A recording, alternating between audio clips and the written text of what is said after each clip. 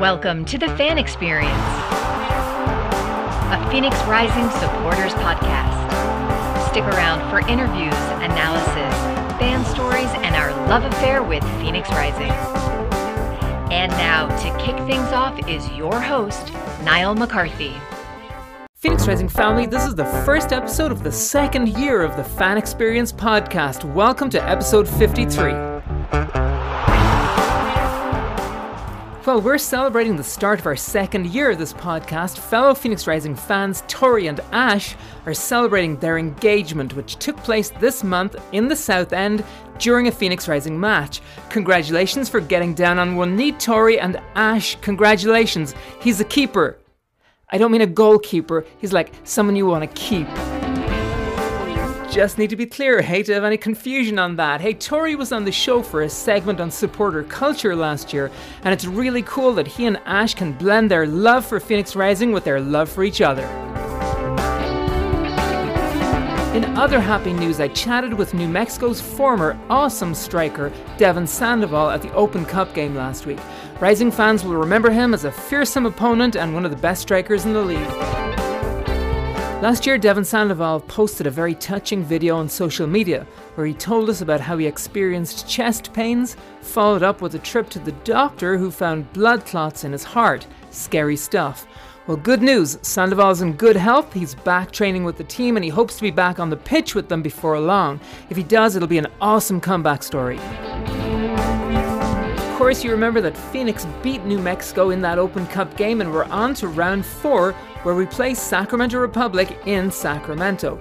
That game is on May 11th and we'll preview that in the next episode. The Open Cup is turning out to be seriously exciting, starting with 103 clubs with now just 32 remaining. John Morrissey from @USL Tactics on Twitter and the USL Show, he's on with us to talk about a few of the Open Cup results and to bring us the highlights from Week 7 of the USL Championship League, including delightful news about our East Coast rivals Tampa Bay Rowdies and Louisville City both losing points over the weekend, as well as our West Coast rivals New Mexico and OC. Both teams played over the weekend and both lost, with OC suffering a particularly enjoyable loss to John Morrissey's home team in the 11. That's coming up, but to kick things off today, we've got an interview with Phoenix Rising striker GREG HURST. This is the second time we've put the spotlight on GREG HURST. The first time was when we signed him back in January of this year. We had Brandon Mays on the show to basically give us a scouting report on GREG HURST. That was episode 41. Feel free to check that out to get an idea of how highly he was thought of at his former club, Union Omaha. After the interview with GREG HURST, we've got Teo Mackey, a sports journalist with the Arizona Republic, on the show to break down Phoenix Rising's last game, a 2-1 win against Miami FC on Saturday, April 23rd. Phoenix Rising fan and season ticket holder James Bacon also joins us to give his thoughts on the game. Following on from that, we've got our monthly roundup for the month of April and a preview with expectations for the games in May. The April roundup is very different from our March roundup simply because of the success the boys have earned on the field. Long-term Phoenix Rising supporter Dominic Kearns brings us that segment. It's awesome. Dom is awesome. Stick around for all that and stick with us for a preview of our next game away to Los Dos. There's a lot to cover, a lot to get excited about. Let's kick things off with that interview with GREG HURST. Enjoy. This is Rick Shantz, the head coach of Phoenix Rising, and you're listening to The Fan Experience. Phoenix Rising family, I'm delighted to welcome Phoenix Rising striker GREG HURST to the show today. GREG, thanks for taking the time to join us. You're originally from Scotland. You came to the US and played with 2 USL League One teams, including the current champions Union Omaha in Nebraska last year. So you've scored several goals for us with Phoenix. You've been here just for 7 weeks of league play. What's your favorite goal so far? I think my favorite goal so far would have to be the header against New Mexico, the most recent one. I think just to get us through the next round of the cup, obviously just coming on as well, and it was a pretty nice header as well. So I think that's my favorite one so far. And thanks to, was it Santi Moore that headed that to you? Put it on a plate for me. It was class. It was pure class. So you signed with Phoenix Rising on January 17th this year. We'll talk about your life on the pitch, but first, how are you settling in? How's it been moving from Nebraska to Arizona? Obviously a lot different. changing weather, climate, and everything, but I'm loving it. I feel like I've really settled in well here. I've still got a lot of exploring to do, but everything I've seen so far is brilliant, and I just love being here. So cool. I'm from Ireland, and same thing. I just love it. I feel like it's the best move I ever made. I moved to Boston. I was there for a couple of years, and then I moved down here. And I always tell people, best move I ever made was to move to Phoenix. I love it. Yeah. So you fending your way around the city? Have any of the lads taken you out and shown you the sights? Yeah, to be fair, a lot of the boys were really good at that when I first came, like helping, going out for dinners and just showing me different places. So it's better for me than I can go and take my girlfriend to those places as well. But yeah, we're figuring it out, new places every so often to go and eat and, go and spend some downtime. Brilliant. Have you been out of town? Did you get up north at all? I've not been yet, but a few of the boys said I definitely need to get up there. Yeah, especially before it gets too hot. Well, when it gets hot here, it's cooler up there. So yeah, no rush to get up there. But yeah, it's amazing. Sedona, Flagstaff, so beautiful. So let's talk about when you were a fan, when you're growing up in Scotland. Did you have a team that you supported? Yeah, I supported the Glasgow Rangers growing up. Okay. Still do. And did you go to matches? I went to a couple, but because I was playing on Saturdays as well, it was always difficult to get to games. But always tuned in, always watching. I still do. Okay, gotcha. So I've got a question. I'm not sure you're going to be able to really answer this, but what's the difference between being a fan of a Scottish Premier League team versus a fan of Phoenix Rising? I don't know. It's a little harder to compare. Obviously, it's back home in Scotland. It's soccer is everything. It's like life or death over there, and it's what people work Monday to Friday to go to the game on the Saturday. So the passion's always there, and that's the best thing I can compare it to here. Is the Phoenix fans have been incredible since I got here. I heard a lot about them, and there's so much passion, and it just creates such a good environment for us to play in. And that's why we always thank them after every game, no matter the result. We always go over to the South End and clap the fans and give them a thank you, because they really help us get through games. Sure. So do you also have a team, or did you grow up supporting a team in the EPL? Yeah, I'm a Man United fan, so it's not great right now, but just hoping that gets a little bit better soon. Yeah, I hear you. So which takes priority? When you're living in Scotland, which takes priority? Your Scottish team or your English Premier? Scottish team, always. Really? Yeah, really? Okay. For sure. Okay. So what's the story with you wearing the number 17 jersey for Phoenix Rising? I've got a theory that because you were signed on January 17th, that's why it's number 17. I actually didn't put those two together, but I was offered certain numbers that were free. And 17 was the first number I had when I came out to the States. And it was also a number I used to have when I was playing boys club football back home. So I thought that was kind of a nice way to tie it in and take the 17 again. Very cool. Very cool. All right. So you've had a great season so far with Phoenix Rising. You scored in the season opener against Monterey Bay. You scored twice against New Mexico in 1 week, first in a league game and then in that Open Cup game. So you might be you might be New Mexico's favorite Phoenix Rising player. It was Joey Calistri. So definitely talk to him about that. Yeah. I've had one of the journalists from New Mexico on the show, and he's talking about, how they have their people at different teams, and by far their number one guy to hate from other teams was Joey Calistri. Yeah. But you might have topped that. So we're going there in a couple of months, or May even. Yeah, next month I think, or soon enough. Anyway, I'm sure it'll come around. Yeah, so that'll be fun, and hopefully you'll score there too. Give them something to really talk about.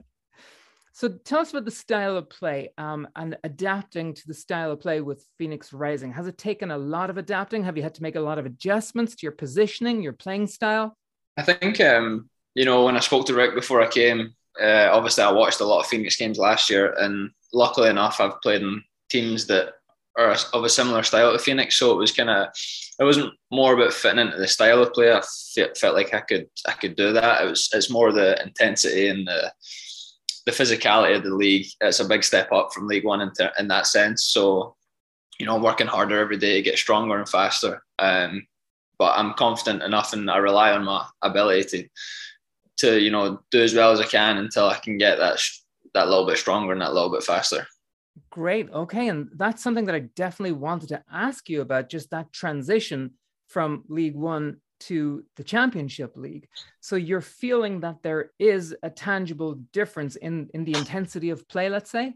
Yeah, I feel like I really noticed it the first 3-game week we played. We had 3 games in the 1 week, and the last game on the Saturday, the third game, I was getting tired, and that's where it really hit me that, you know, each game is just a lot more intense and a lot more physical, and it's, you know, it's 90 minutes of just running, chasing, and mentally as well, you have to be switched on the whole game, which tires you out as well. Sure. But I'm loving the challenge. Sure.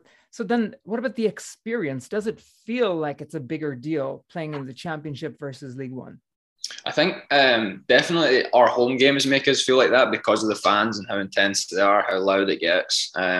They do seem like somewhat bigger games, but obviously I was grateful enough and lucky enough to play in front of great fans in Omaha who, you know, had the highest average attendance in League One.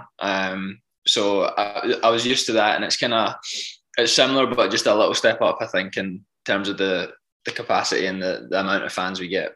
Okay. Well, tell us, how did the transition happen for you to make that move? I think there was a lot of waiting.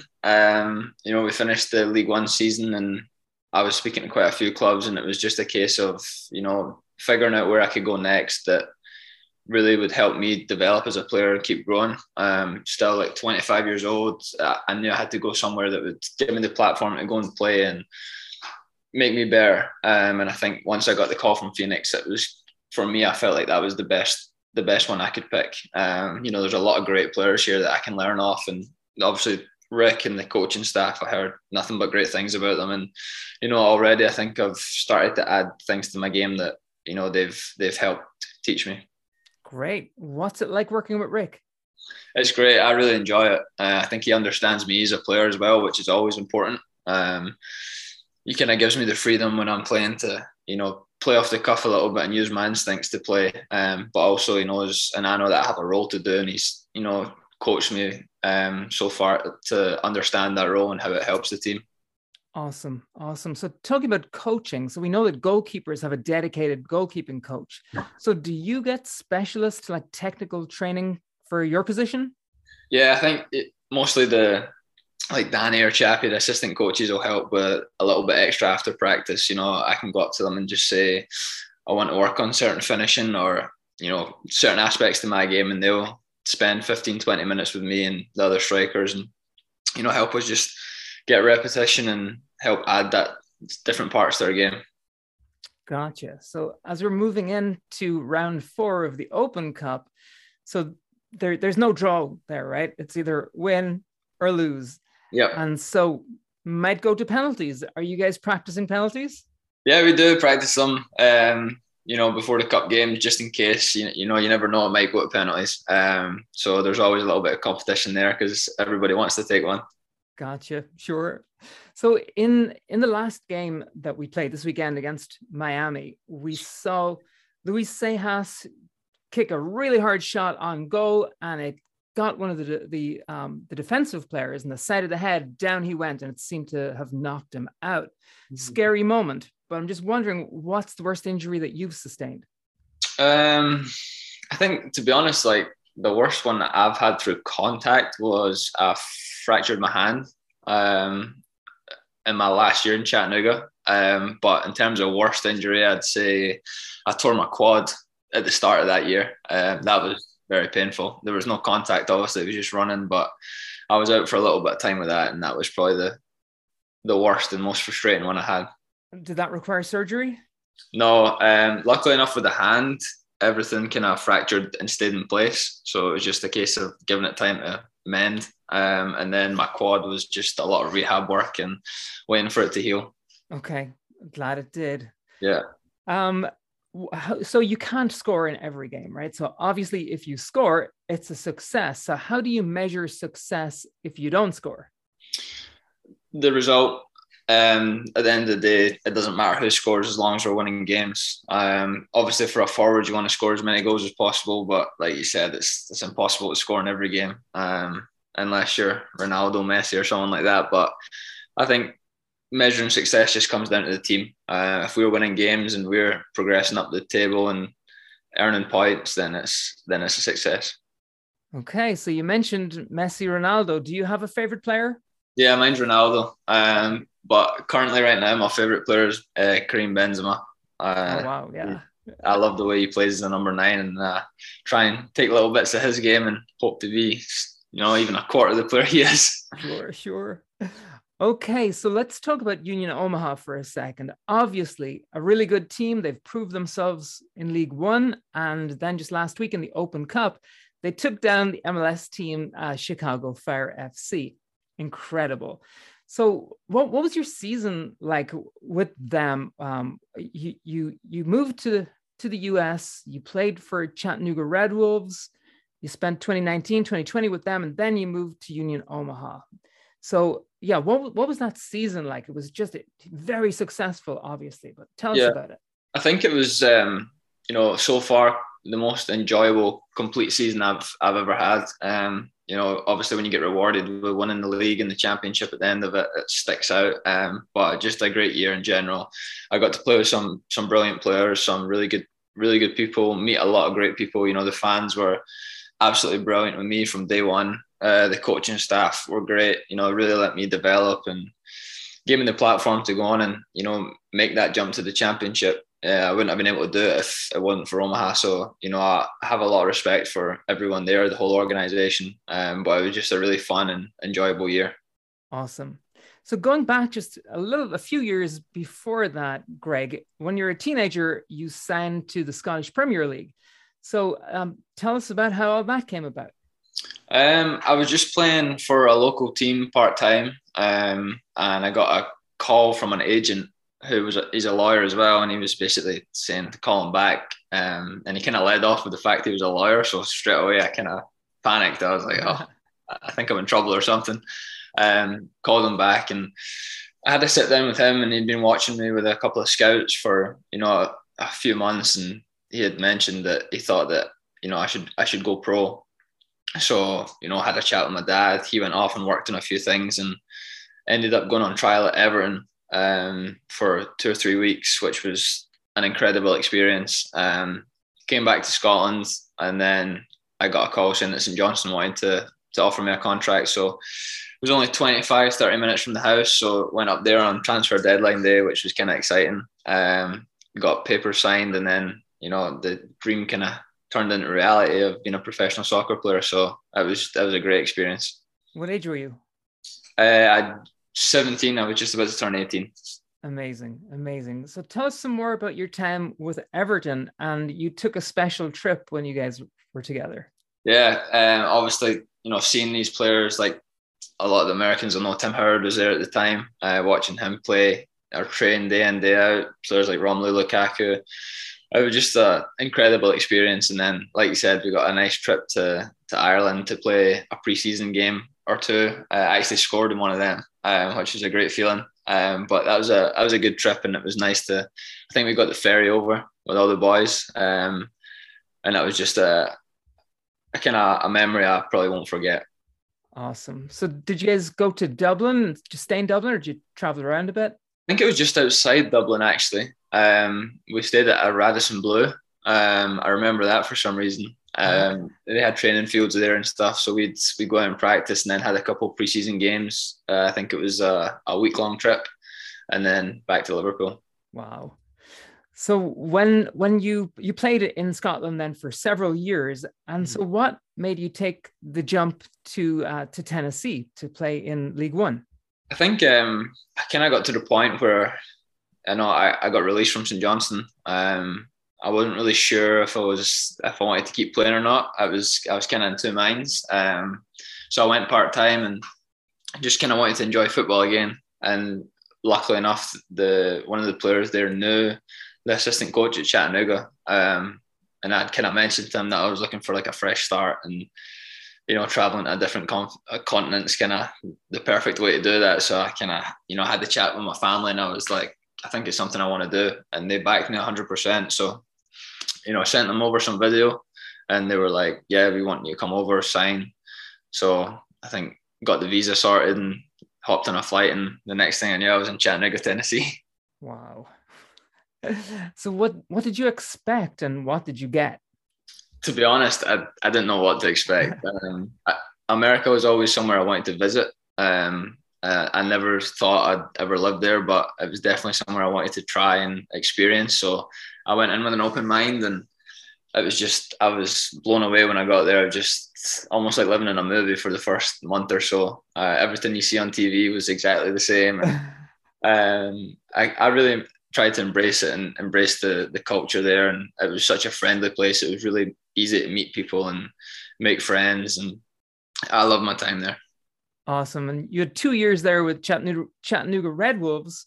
And then why did you leave? What drew you up to the cold of Nebraska? I think at the end of that second year, I wanted to go championship, but because of COVID, it was a shorter year. So a lot of teams were saying, another year in League One, go and prove yourself again, and, we'll come back to it. So I thought in my head that I watched a lot of Omaha's games that year, and I really thought they were a good team. And GMM's, the coach, called me, and I kind of said, I want to come win a championship and, hopefully progress on to the next level. And he really helped me with that and bought into that. He knew what, I was coming there to get success for the team, and then hopefully progress my career as well. And, once he gave me the platform to do that, and I think that was the one thing, he really believed in me to come and help his team do that. So it was the best decision I made, I think.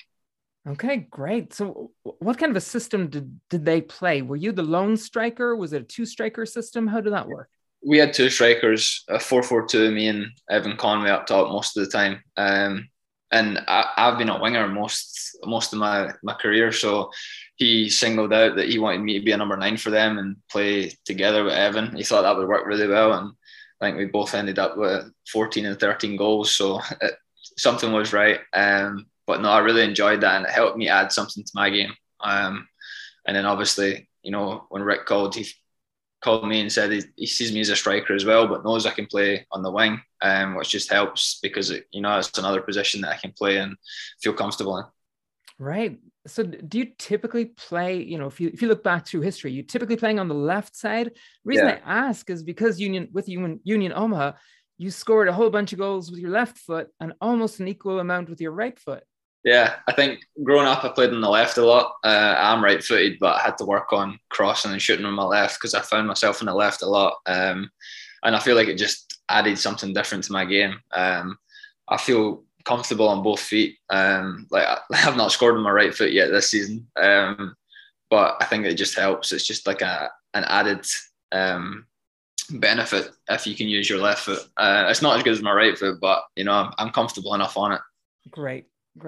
So if we're in a game that's going to penalties, we're going to see you take a shot with your right foot. Yeah, for sure. All right, good. So your parents came over to watch the final where, you lifted the trophy with Union Omaha. Have they been back? Not yet, but they are coming. They're going to be coming to Arizona soon enough. My brother's going to come over for a couple of weeks as well. So that's it's always nice. Yeah, fantastic. Yeah, it's great to give your family the opportunity to come over here and to be able to show them around. And it's so different. It's it's a completely different part of the world. Amazing. My mom's obsessed with coming over here. He loves it. So bring her. Of course, you'll bring her to a game, right? Try and stop her. Yeah. Of course. All right. So last question, Greg. What would you like to say to the fans? Just want to say thank you very much for all the support already this season. It was a bit of a tough start, but we got through it, and the support's been outstanding. And just keep coming to the games, keep supporting us, and we'll give back to you as much as possible. Awesome. Greg, thank you so much for coming on the show today. Really appreciate your time. You're very welcome. Thank you for having me. This is Josh Eastern, play-by-play broadcaster for your Phoenix Rising, and you are listening to The Fan Experience. Phoenix Rising family, on Saturday the 23rd of April, Phoenix Rising hosted the Miami FC and beat them 2-1. Miami scored first, making it a tense game, a game that once again kept us on the edge of our seats for the full 90 minutes and for the long 5 minutes of stoppage time. I have two fantastic guests with me to break down the game. Teo Mackey, sports journalist who covers Phoenix Rising FC for the Arizona Republic, and James Bacon, who's an avid Phoenix Rising supporter and a long-time season ticket holder. Teo and James, welcome back to the Fan Experience, a Phoenix Rising FC supporters podcast. Delighted to have you on. Guys, before we get to the game highlights, let's take a look at the lineup. We saw 4 changes and a very different formation from our midweek Open Cup game against New Mexico. In that game, we had 3 centre-backs, Madrid, Lambert and Farrell. In the game against Miami, we had 2 centre-backs, Farrell and Lambert. In the midweek game, we had 2 wing-backs, Njai and Chaston. In the Saturday game against Miami, we had 2 full-backs, Flood and King. In the center of the park against New Mexico, we had Quinn, Calistri and Rodriguez. Against Miami, it was Quinn, Sejas and Rodriguez. And then up front in that midweek game against New Mexico, we had Repetto and Epps, 2 strikers. In the Saturday game against Miami, we had Hurst and Calistri on the wings, and up front, number 9, we had Repetto. Teo, how did you like that lineup? I thought it made sense. I think it was just a matter of rotation with the 3 games in 8 days. You can't be playing guys 270 minutes. And so I went back to the 4-3-3.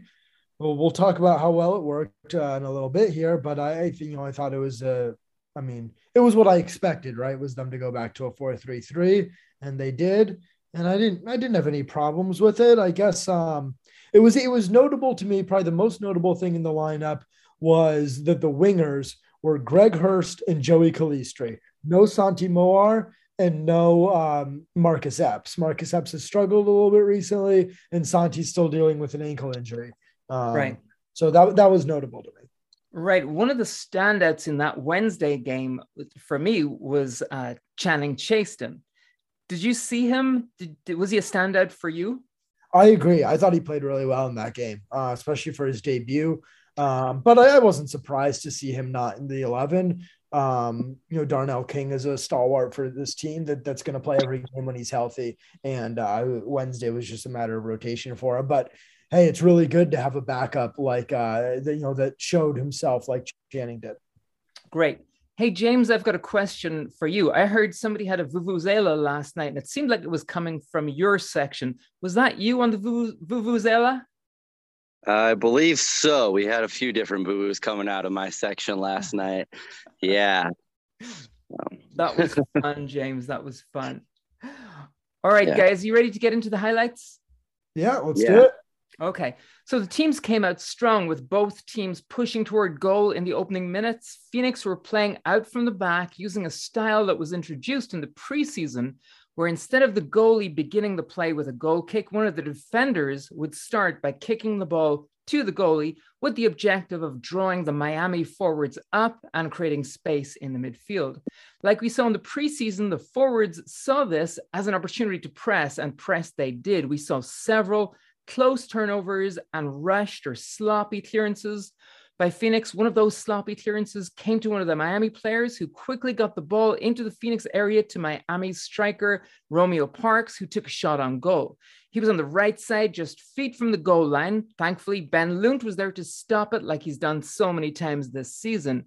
Hey, James, just before this happened, you and I were texting each other about how this method of playing out from the back with one of the defenders passing the ball to the goalie wasn't working and was making us both nervous. Last time you were on the show for a game roundup, we had the same conversation. So far, we haven't conceded any goals, but the attempt on goal by Miami right there is about as close as it has come. And for me, it's too close for comfort. What do you think?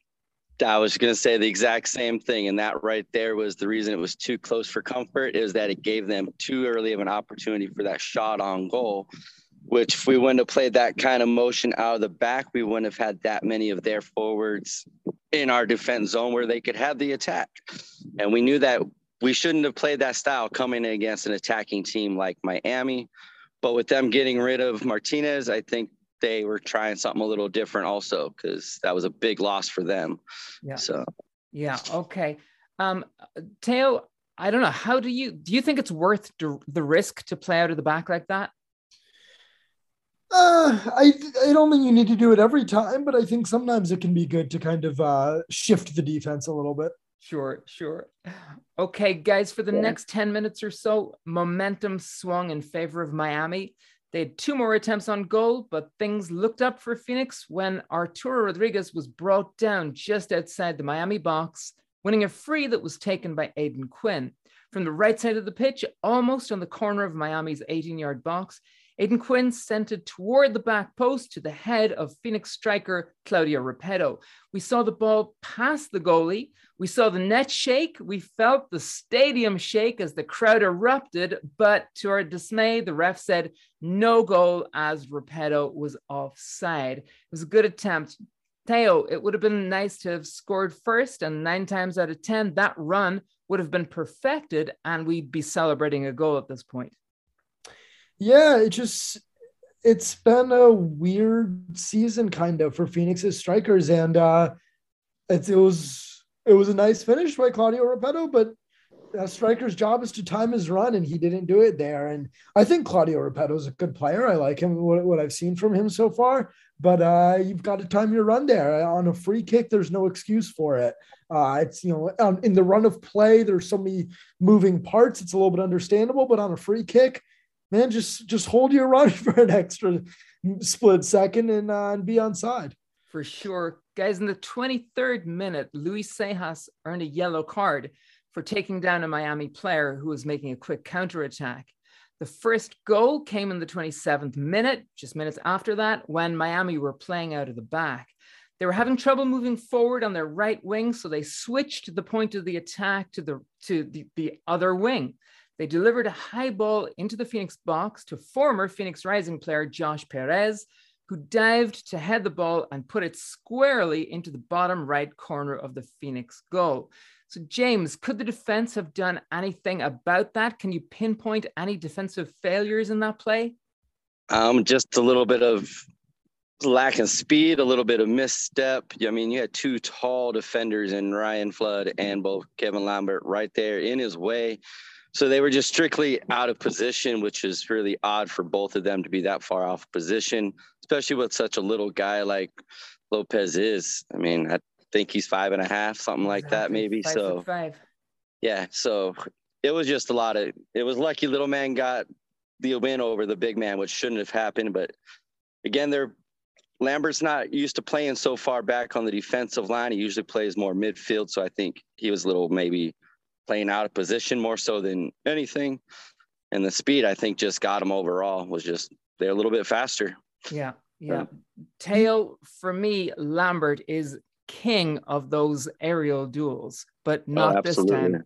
Yeah, I mean, he's great in the air. And Rick actually said this post-game that he's so good in the air that he just kind of thinks he can get any ball. And what happened on that play is Rick, he always tries to he doesn't like to put the blame on any one player. So he also, pointed to the issues that led to the cross getting in the first place, which is true. But the big issue there was that Perez was on Lambert's back shoulder. Lambert never turned his head to spot Perez, which is just a thing, as James said, with a lack of familiarity at the position. So Lambert doesn't turn his shoulder to spot Perez. So he's just kind of in no man's land in the box. If he turns his head, he sees Perez right there, takes 2 steps back, and he wins the header easily. And then Flood was just kind of, not asleep at the wheel, but he just didn't really pick up that, hey, this is a dangerous situation and I need to get back to it. And he was also kind of lackadaisical and didn't, once he sees that Perez is there and Lambert's not picking him up, he needs to be in a dead sprint to pick him up himself and kind of cover for Kev. And he didn't do that. So called a miscommunication, called it 2 guys making an individual mistake. It was just poor tracking. James, did you want to jump in there?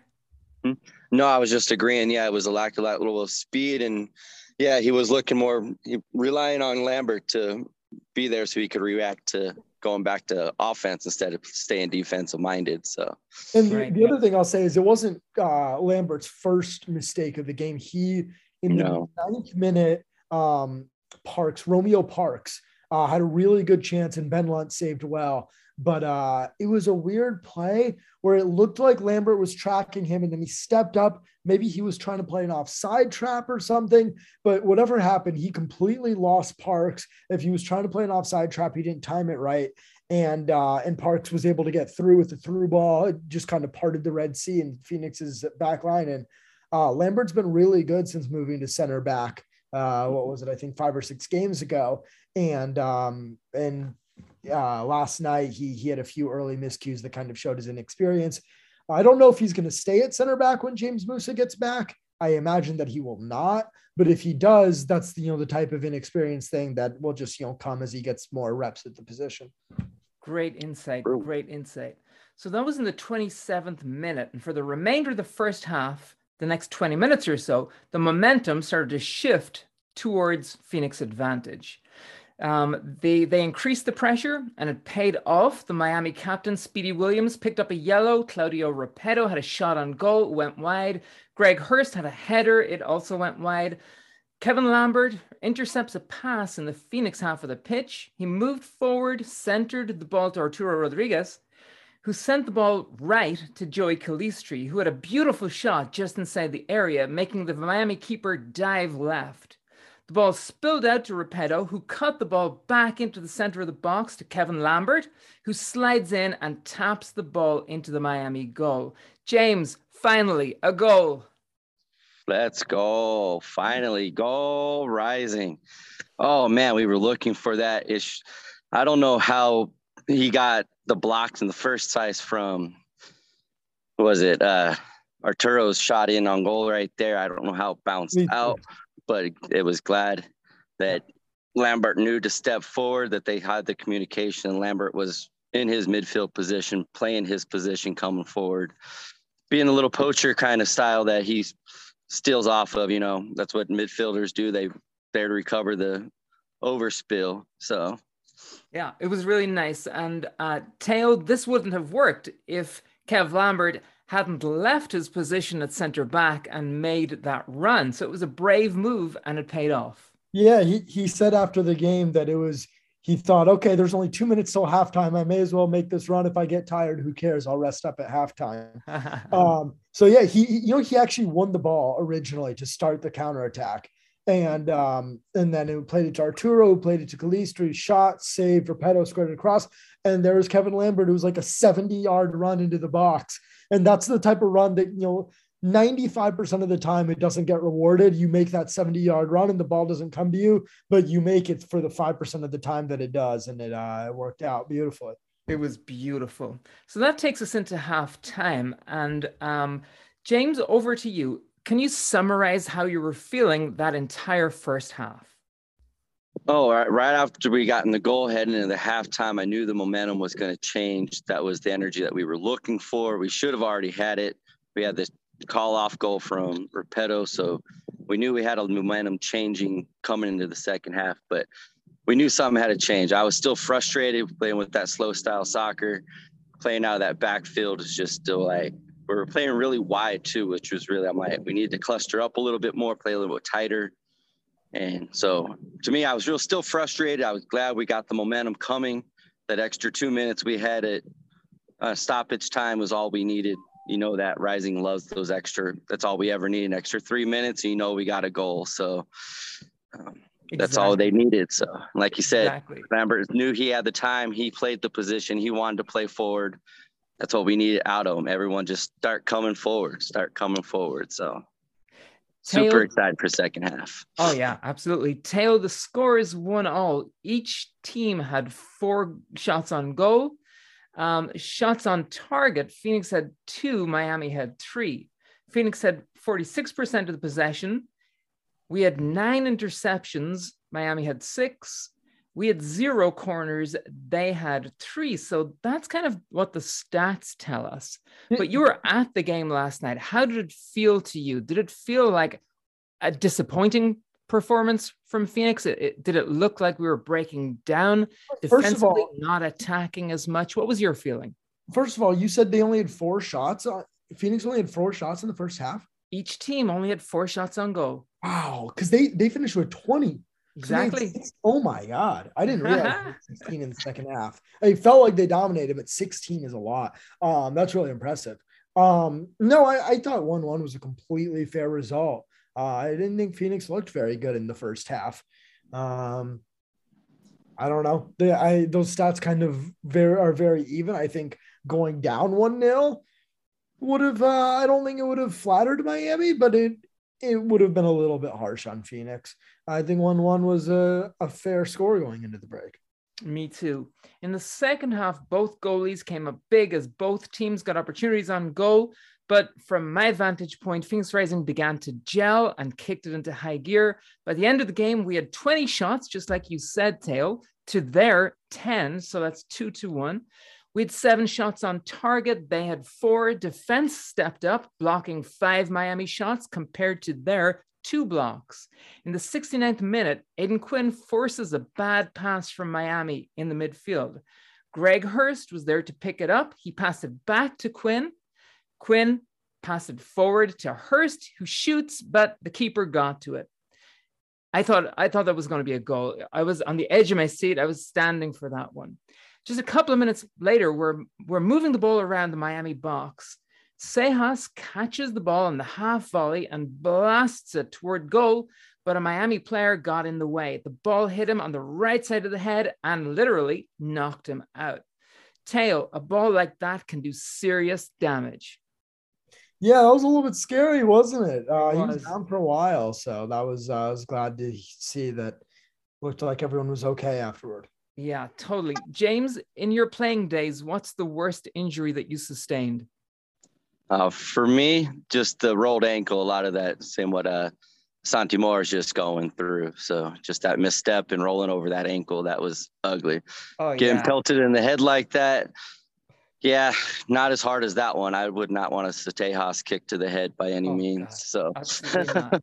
I know what you're talking about with the rolled ankles and you know that it's hurting that day, and then the next day it's a balloon and it's purple. Yep. And you're wondering if you're ever going to walk again. It's no fun. No fun. Nope. And to run like that, I think he's still feeling it a little bit. His step was off, his touch is off, but he's coming back slowly. Okay. Shortly before the 90 minutes were up, we saw a very similar play with Sejas. A clearance, the ball was cleared, but it fell to Sejas, and again, left foot rocketed that ball towards the goal. The goalie saw it coming, full stretch across the goal, but he couldn't get to it. What a goal. And I think, Teo, that we saw that coming. I mean, it was deserved, right? Phoenix was dominating, as we've talked about. They had some really good chances. Joey Calistri had one. Do you remember the play where he just put the left back in a complete blender? The guy was about to fall over. Oh, absolutely. He rolled. And then he shot into the upper 90. The keeper made a really good save. And there was another one. It was a Calistri header from pretty far out, off a cross from GREG HURST. The keeper made another really good save. So it was definitely coming. But still, you get to the 88th minute. And, I'm sitting there, I'm writing my game story that goes up right at the final whistle.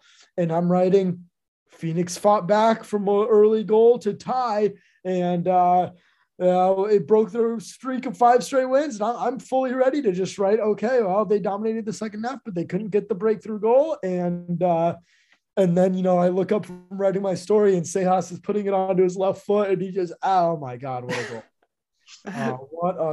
What a goal. That is so awesome. James, sorry, go ahead, Teo.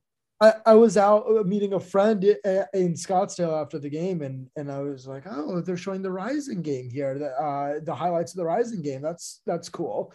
And no, it turns out that it was Sports Center, and it was the Sports Center number 5 play of the day. Oh, wow. Wow. So, better still. Getting some national recognition, Louis. That's fantastic. James, how are you feeling coming into that last 10 minutes? Were you nervous, or did you think that one of those balls was going to make the net? Oh, I knew one of those balls was going to make the net, and I knew the energy wasn't coming. If he would have overshot the net like the rest of them had already gone wide or gone high. The attack mode was on. They weren't going to let that pressure down. But seeing Satejas get the ball and plant it, and you see him take his plant, left foot goes back, I felt confident it was going to that net. He hits bangers for miles. He was in his position, and he wanted redemption. The goalie already blocked one off, so he's like, nope, you're not getting me twice.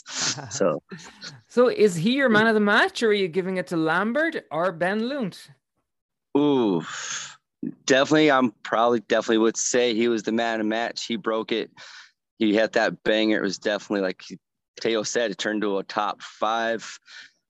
Lambert was definitely on the backup star of the game. He would play his position, and he showed up in that second half. But yeah, Sateas, he had a whole solid game the whole game. So yeah, he really played did. Position. So okay, so let's take a look at the formation. How did the defenders do last night, Teo? And just as a reminder, you had King, Joey Farrell, Lambert, and Ryan Flood. I thought that the defense was good. As I said, Lambert had those 2 early mistakes, but he played really well. As James said, he played really well after that. He had a header that was cleared off the line too. He was just making a nuisance of himself pretty much after Miami's goal, he was making a nuisance of himself. So I thought he was really good. The back line was just stout, and it's what Rick has talked about this year.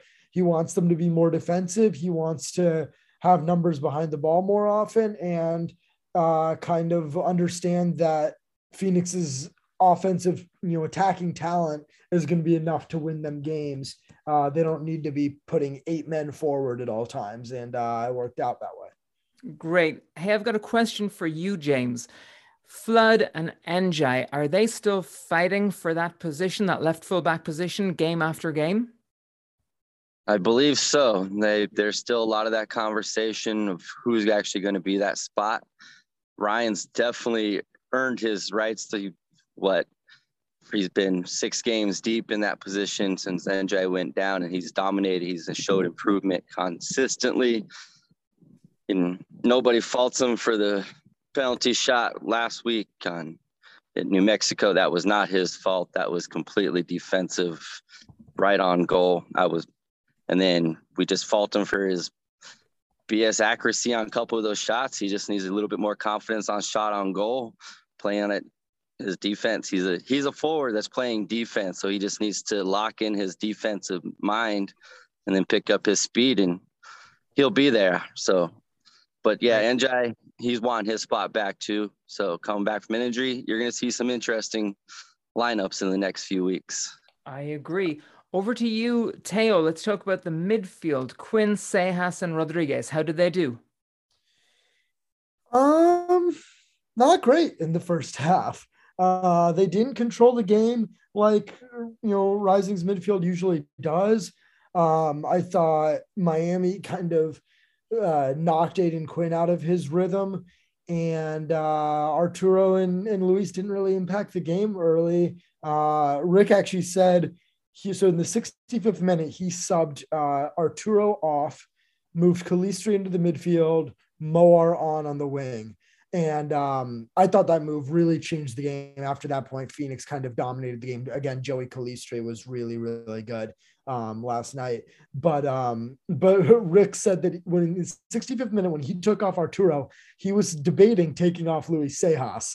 And he thought, you know what, I'll leave the guy in with more experience. And man, did Luis Sejas make Rick look smart.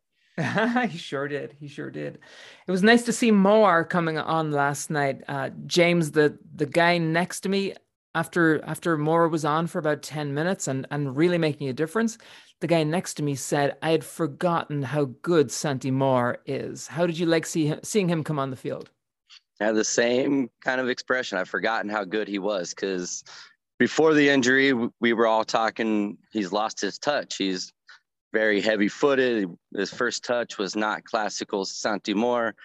Now it was starting to see more of that Santi Moar style. His speed is coming back, and he has good first touch, some good eye vision. He knew where the players were for pass to get some assist or make people in position. So great to see him back on the field and turning it up. He'll be a big difference change. And I was great for that sub. Rodriguez, like I told you last night, he needs to spend a little bit of time on the bench. He's overplaying the game. A little too much self-centered. He's forgot that he got 9 other guys back there to help him out. So, I love to see when Rodriguez gets the ball and when he's got 3 players attacking him and he dribbles out of it.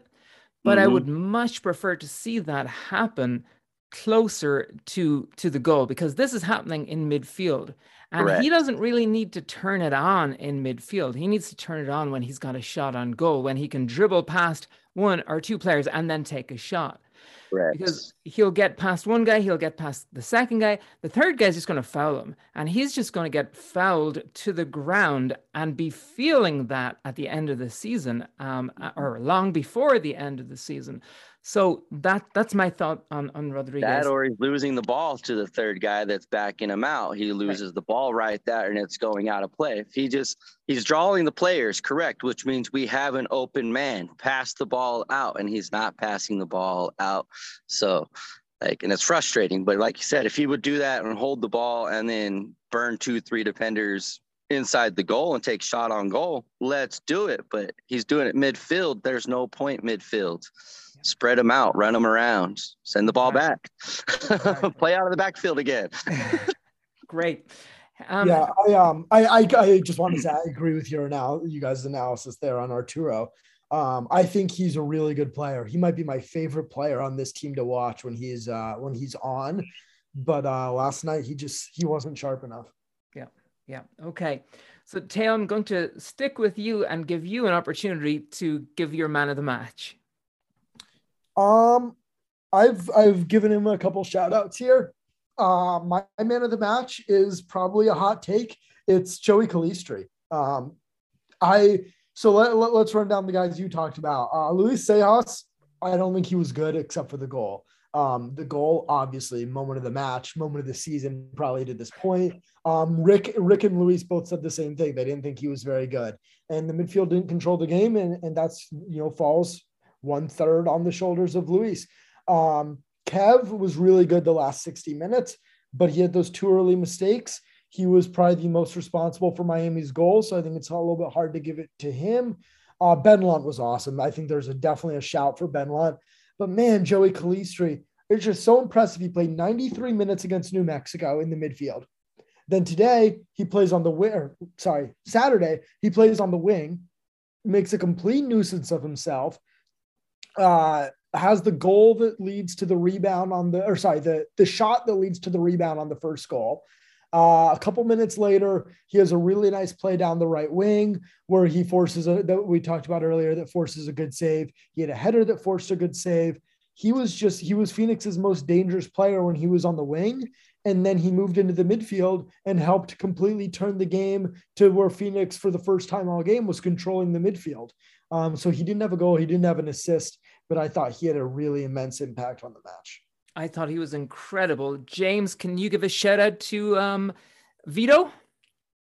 No, absolutely. I completely agree. Vito is definitely a nuisance on that field. He has been numerous times. Surprised he didn't come in and be clutch like he always is. He definitely took his own shots on goal. He was definitely there, but yeah, let's go, Vito. It's time to start dancing. He needs some more opportunities. All right, guys. Next up, we go to Los Angeles taking on Los Dos. What's your score prediction? How's that one going to go, Teo? Well, let me look at the table. I don't know how they're doing this year. I assume poorly. They usually are not great. Two wins from their first 7. Actually, better than they usually are.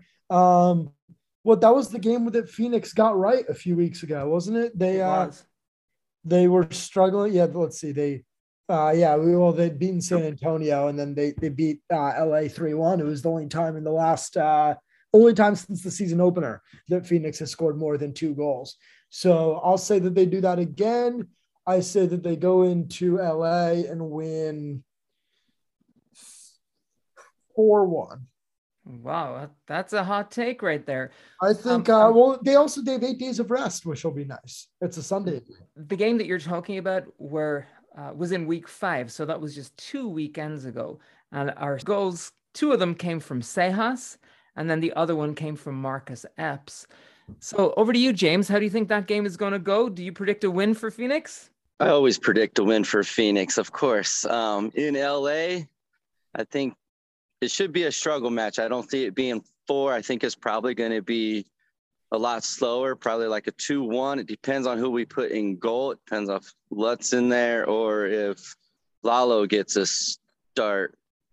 I would probably see them starting Lalo in LA, just give Lunt a little bit more rest. But so that'll depend it. So, but thinking more a low scoring game, probably 2-1. I would like to see that clean sheet. If it's Lunt, I'm going to go with clean sheets and say 2-0, but gotcha. 2-1. Great. Okay, guys, this has been fantastic. Teo, thank you for joining us today on the Fan Experience. Thank you. Let's do it again next week. I guess they're away next week. Next home game. Next home game. James, it's great hearing from you. Thanks for coming on. Oh, absolutely. Appreciate it. Anytime, my friend. Let's go Rising. Let's go Rising. Listeners, stick around for the next segment. Thank you for listening. And by now, you know that it's more fun when you listen with a friend. Enjoy. All right. This is Brian, a.k.a. the Masked Maniac from Union 602. And you are listening to the Fan Experience. Phoenix Rising family, it's the end of the month. Time to welcome back Dominic Kearns for a monthly roundup and a look ahead to next month's games. Dom, it's great to have you on. We saw you post on social media during the week about your growing family, so congrats on that. Oh, thank you. Yeah, it's we actually knew for about a month now, but this is when we felt comfortable sharing, and we'll have another fan to take out to the Rising matches because Luke has gone to a couple this year, and it's been pretty fun. Okay, the fan base is growing. Fantastic. Hey, you're here to talk about a monthly roundup. So if we look back, the preseason, we all felt strong about it. And then March was a bit of a downer. So tell us about how March changed as we went into April and just overall what happened. Well, you can't do much better than April. 6 wins, no losses, no draws. It was a perfect month on paper. Now, a lot of those wins were close. 4 of the 6 were decided by 1 goal. None of those wins were by more than 2 goals. So you're not necessarily seeing this Phoenix Rising team that is fully clicking.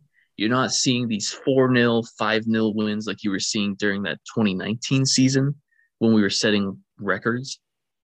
But 6 wins out of 6, so you can't complain about that. So amazing. All right, so take us through the stats in April. Yeah, so again, the 6 wins, most of these decided by 1 goal, though. So April 2nd, we get the 2-0 over San Antonio. We win 1-0 over Valley United in extra time on April 6th.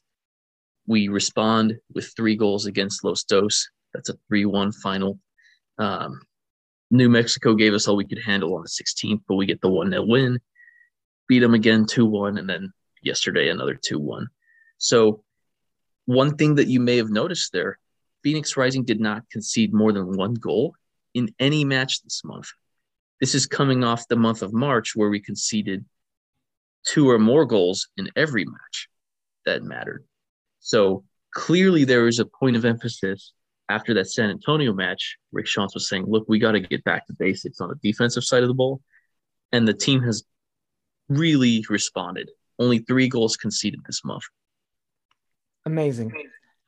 How are we doing in the standings? Yeah, so obviously you win 4 out of 4 USL matches. You're going to jump up a little bit. So the way the standings look right now, we are in 4th place in the Western Conference on 15 points. Colorado Springs and San Antonio are in 1st with 18 points each from 7 matches played. We have 15 from 7 matches played. But, it's an easy gap to make up. And if we keep this form, we can definitely do it. Another thing worth noting, the 7th place team is RGV Toros. That's the last playoff berth this year. We are 6 points clear of them, and we are 7 points clear of New Mexico, who is just outside of the top 7. Did I hear that right? There's joint 1st place? Yeah, so Colorado Springs and San Antonio are both on 18 points. Colorado Springs has the goal difference edge. they have a +7. San Gotcha. Antonio, just a +4. And we're in fourth place. Who's in third? That would be San Diego Loyal. However, they have played one more match than us. So they have 16 points from 8 matches. Okay, so we're looking good moving forward. Okay, Dom, let's run through those games from the month of April, maybe talking about the highlights and the lowlights from each one or anything that stood out to you. Yeah, I mean, not too many lowlights. The Valley United was a tough match, but I think that's a match where in other seasons, we don't get that breakthrough. One thing that I saw from the month of April is this team has shown a resilience. And even if it's going ugly for large stretches on the field, the defense has been resolute and everyone is of the same belief. We're going to find a way to get through this. We don't know how, but we're going to find a way to get through this. And you look at some of these matches that we've won. We had a late winner against Miami, late winner against Valley United, the late penalty save against New Mexico United, and a late winner against United in the Open Cup too. So, I mean, in 4 of those 6 matches, the outcome was decided in the last 10 minutes of play. Even the 2-0 win over San Antonio, we got our second goal in stoppage time to put that one away. So, a lot of these have been tight matches, but there's been a good mentality in the team, and they're finding ways to win. Amazing. So, Dom, we spoke at the end of March and we talked about expectations looking forward to the month of April. And it's fair to say that Rising blew those expectations out of the water. So let's take a look ahead to May and see what's ahead of us and maybe give us what your expectations are for the month of May. So the first thing that jumps out at me is if you thought there were a lot of Rising matches in April, brace yourselves because you're going to be seeing a lot of this team in May. We have 5 USL matches at Los Dos on May 1st versus San Antonio May 7th. The Sacramento Republic in the Open Cup on May 11th. Hotly anticipated match against Tampa Bay Rowdies on May 15th. That's going to be on national TV. New Mexico away on May 21st. Hartford Athletic on the 28th. And what's not listed there, the 5th round of the Open Cup would be May 24th or 25th. So if we can beat Sacramento away, that's another match in May. That ends up being 7 matches in the month of May. So our depth is really going to be tested. Wow. What do you think about our chances playing away to SAC in the Open Cup? I mean, I think that's a match we can win. And, the PHNX guys have talked quite a bit about how much priority do you put on the Open Cup. Rick Shantz has shown he's put a lot of priority on the Open Cup. He started Ben Lunt this past Wednesday, along with at least half of our regular starting 11. So I think you're going to see a lot of starters out there. And for that reason, I do think we can win that. Which means I would be expecting 7 matches in the month of May. Wow. So when we were drawn against SAC, there were 4 teams in that group. So if we beat SAC, does that mean that we play the winner of the other 2 teams, or does it all kind of go into a hat and we start again with another set of groups? That's a great question. My understanding is it gets resorted after this round, but then the next draw is for the round of 16 and the quarterfinals. So the next draw, there's going to be a group of 4, but that time we will play the winner of the other tie. Okay, gotcha. This time it gets redrawn still. Great. Okay, appreciate your research on that, Dom. And you mentioned that you've been doing a little bit of other research on the side about a particular statistic that you wanted to talk about. Yeah, so I think there's been some talk from Rick Shantz about this. And even if you're just watching the matches, the eye test bears this out. But Phoenix Rising has been outpossessed in 4 consecutive matches. Now, on its face, people debate, okay, how important is possession? I think it just depends on the team you have and what kind of tactics you're trying to accomplish. I think our 2018 Rising team, for example, we were a very direct attacking team, and we did not possess the majority of the time. Most matches we were in the 40% on possession, but we were winning most of our matches. We got to the USL final.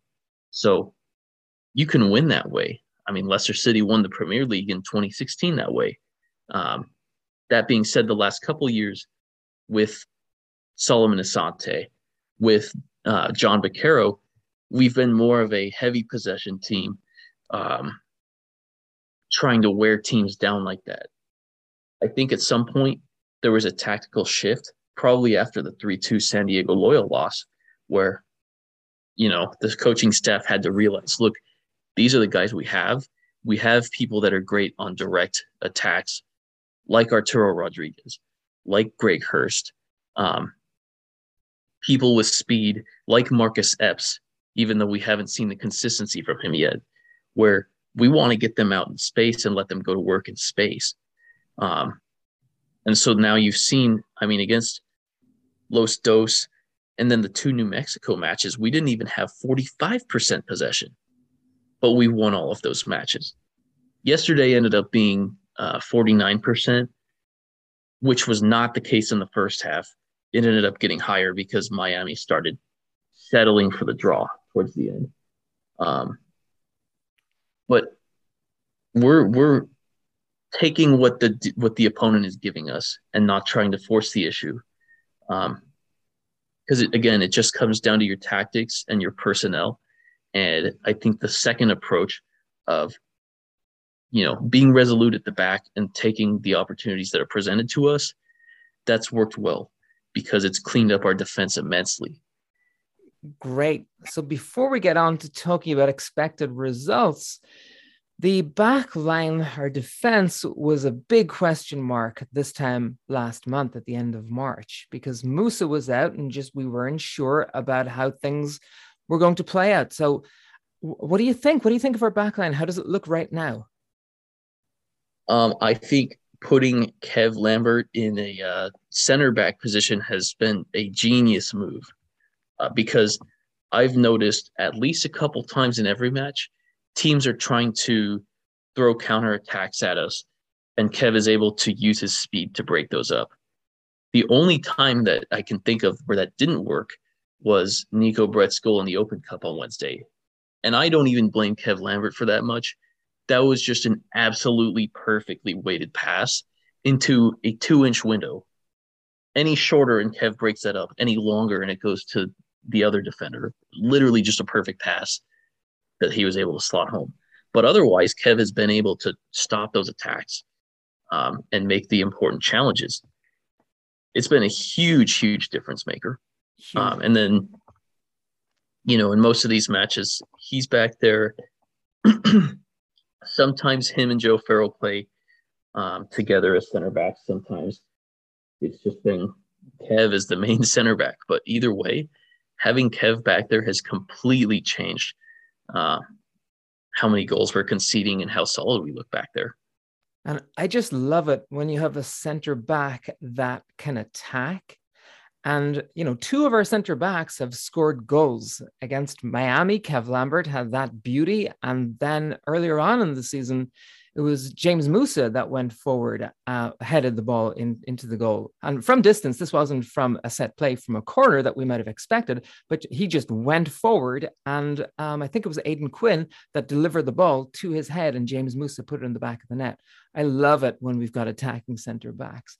Okay, let's look forward to the month of May, Dom. Expected results. So we're starting out with Los Dos. Yeah, you got to win that. Los Dos, they're kind of in the hunt. They're not in the top 7, but they've put some results together. But, you got to find a way to win that match, I think. And then San Antonio. San Antonio at home. You'd like to win that one. I do think that there's going to be some squad rotation, though, because we're going to want to put a strong 11 in for the Sacramento Open Cup match. So I would love to win that match. I wouldn't be devastated if it's a draw, though, because really San Antonio plays it very similar to us. they're content to sit back, absorb most of the possession and look for their opportunities. I could see that being a really tricky match, and I would not be terribly surprised if it ended in a draw. Okay, then we've got that Open Cup game midweek, and then we come home to Tampa Bay Rowdies. How's that going to go? I mean, Tampa's a weird team this year, so you have a lot of expectations on them. And if you just look at the standings, it looks like they're fine. They're in 4th place. And yet, Owain posted on Twitter yesterday, they've only won one of their last 5 matches. So they're having some difficulties. And I think we're very motivated to send a message, and I do think we'll get that win. I could see it playing out similar to how they beat us in Tampa last year, like a 2-1.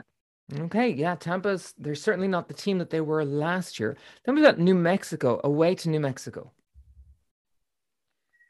I mean, it's going to be tough. I don't know what the final result looks like in that match. Obviously, we have the streak of not losing to them, and everyone wants that to continue. At the same time, that could be the match before our 5th round Open Cup, potentially. If we beat Sac Republic, then we're going to have a midweek against very likely an MLS side. And then you would expect some rotation to keep our best bodies fresh for that match. Okay. So it's honestly, that's a really hard one to predict. Gotcha. And then the last game of the month would be against Hartford. That's in Hartford, right? Yes. And I don't think they've won a game yet this season. No, they've made some steps, though. They played Red Bulls tough in the Open Cup. That was a 2-1 loss. They actually tied Rowdies for their only point of the season. And they were beating Detroit City before Detroit City came back on them.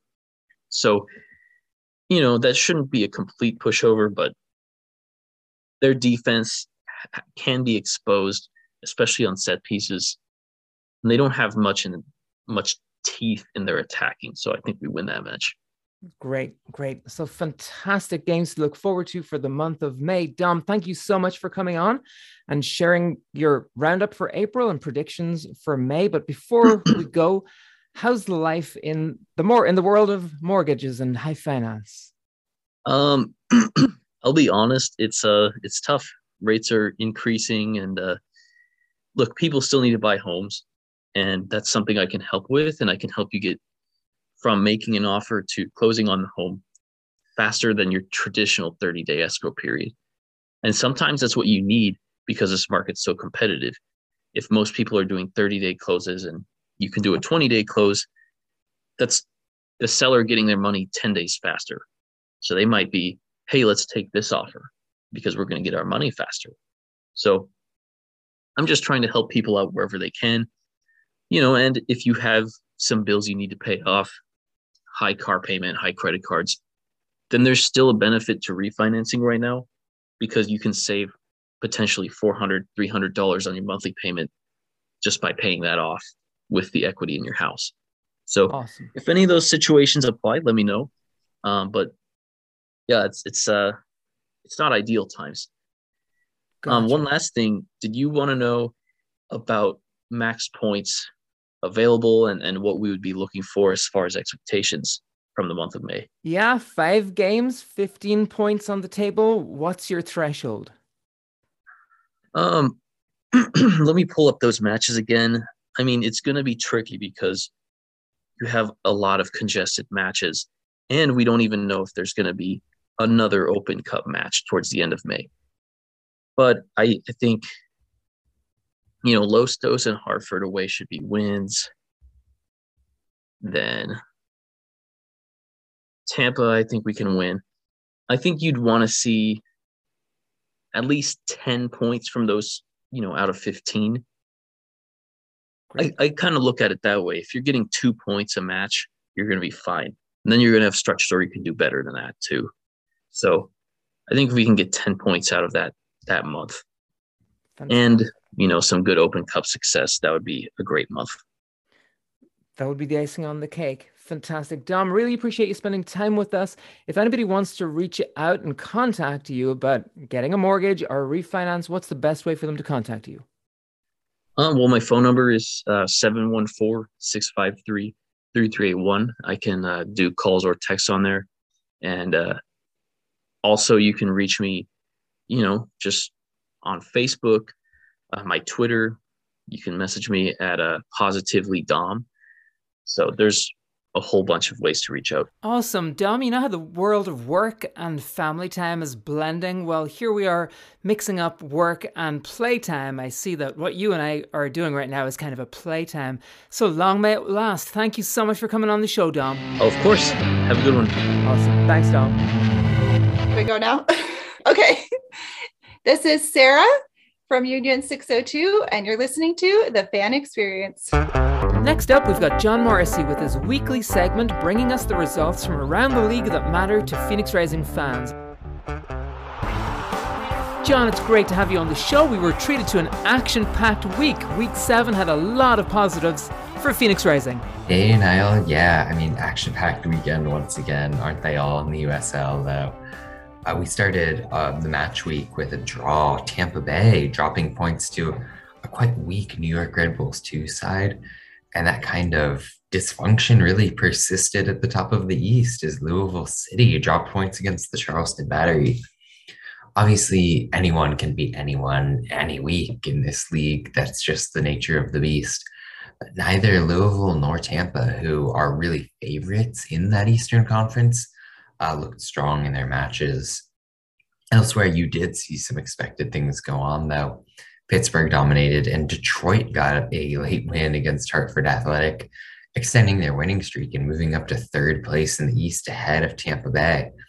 I know it's maybe not been the strongest of performances on a week-to-week basis for Detroit, but just the winning streak that they're on, the quality and the points that they've racked up is really something to behold for an expansion side.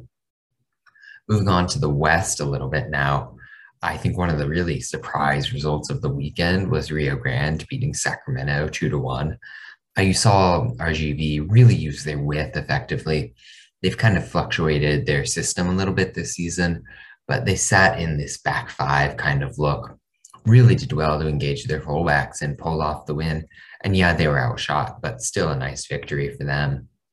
Colorado Springs in an interconference matchup took care of business against FC Tulsa. Tulsa started the season well, but they've really fallen off and their defense just looks sloppy at this point in time. And Colorado Springs is really something of a juggernaut. San Antonio beat New Mexico. Obviously, New Mexico is a familiar opponent for Phoenix Rising fans at this point. But San Antonio is just another of those teams that really refuses to lose. So solid, so good at the back. They do everything you need to just get over the line, no matter their matchup. Elsewhere in the conference, El Paso drew with Oakland in a pretty entertaining game, and same result for Las Vegas and LA Galaxy 2. Of course, the Rising got the 2-1 win against Miami. We had a couple more games on Sunday as well. Birmingham beat Loudoun. Birmingham really has struggled for goals so far to this point in the season, and finally doubled up and got 2, albeit against a Loudoun side that looks miserable in the past few weeks. And then one more interconference match to round up the actual league action, and that was Indy 11 downing the defending champs, Orange County, 3-1. And I know Orange County maybe isn't off to the best of starts in this season, but that's still a notable result for an Indy side that, again, has just been this kind of mercurial sort of team. I did want to hit on a couple of Open Cup headlines as well, where we saw San Antonio advance past the Austin team from Major League Soccer. Orlando City barely beating Tampa Bay and avoiding that cup set kind of magic. Elsewhere, we had Tormenta really downing Birmingham easily in a surprise game. And we also had Detroit advancing past Columbus. So a couple of results there for championship sides with varied results, either losing to League One or advancing past MLS. But the Open Cup is a blast also, and I did want to touch on it real quick. But yeah, that's all I've got in terms of news of the week. I'll catch up with you next week with the same sort of topic. And we're looking forward to it, John, and we're looking forward to a great month of May and great series of matches coming up for Phoenix Rising. Thanks for being with us, John. Hey everyone, this is Matt Robards, Phoenix Rising supporter and season ticket holder, and you are listening to The Fan Experience on wherever you get your podcasts. Let's wrap things up with a preview of our next game. No Easter egg to share with you this week, but in case you missed the Easter egg in last week's episode, listen to the first few minutes of the game Roundup with Matt and Kelly, where you'll hear them sing like angels, and then listen to the last 2 minutes of the show. I'd hate for you to miss it, and it's all thanks to our goalkeeper, Ben Lunt. Okay, game preview. Our focus is on the next game where we travel to Carson City to play LA Galaxy 2 Los Dos on Sunday, May 1st. However, there are a few other games that Rising fans might want to keep an eye on. Tampa Bay Rowdies travel to Memphis on Wednesday, and then the Rowdies host San Diego Loyal on Saturday. What would you like to see? 2 draws? I'll take that. We'll be playing Sacramento Republic in the Open Cup, and we should watch their match this weekend. They host Las Vegas Lights. Be good to see how they do to track their form. Also, San Antonio, we're going to play them soon, and they host Monterey Bay this weekend, so watch for that game on Saturday. Back to our game against Los Dos. It's on Sunday, May 1st, and it's at 5 p.m. So we've each played 7 games. We've got 15 points. Los Dos have 8 points. Phoenix won 5, lost 2. Los Dos, they've won 2, lost 3, drawn 2. Okay, to put that in perspective, we've got a 71% win rate. They've got a 28% win rate. We've scored 15 goals this season. They've scored 9. We've given up 9 goals. They've given up 10. Both teams have over 90 fouls this season. Phoenix have 16 yellows, Los Dos have 17 yellows and 2 reds. Sounds like it's going to be a scrappy one. You might see fullbacks Owen Lamb and Josh Drack make runs on the right and left sides respectively. You might not, as Coach DeMay has been moving his players around a lot recently, and there's always the possibility of players getting moved up to the first team. Last year we played away to Los Dos and we lost 3-0. Not this time. We may need to rest players. We may need to play a B team, whatever that might be these days, but I can't see us losing to LA2 this time. Marcus Epps will score again. GREG HURST will score with both feet, and Luis Sejas will take a shot. So hard, the ball ends up on the beach in Santa Monica. 4-0. That's my prediction. We got this. Thanks to GREG HURST for coming on the show today, to Teo Mackey and James Bacon for the game Roundup, to Dominic Kearns for the monthly Roundup, and to John Morrissey for the weekly segment covering news and results from around the league that matter to Phoenix Rising supporters. Thank you for supporting us through a full year of this pod. If you enjoy listening, share this episode with a friend, retweet us on Twitter, give us a thumbs up on Facebook. Thanks for giving us a 5-star rating on your podcasting platform. What, you haven't done that yet? It's easy. We'd really appreciate it. Thanks for subscribing and following this podcast. We love hearing from you, so send your questions, thoughts, and ideas to Greg Hurst, the striker at FanX. Just kidding. Email us, thefanexperiencefc@gmail.com. Follow us on Twitter @fanexperiencefc, and the invitation's always there for you to come on the show and talk Rising. I can't wait to shout, cheer, and go wild with you at the next home game, and until then, we'll be screaming at the TV for that game against Los Dos. Hashtag the balls in the drink. Hashtag bring home the win. Hashtag we want the cup. Hashtag go Rising!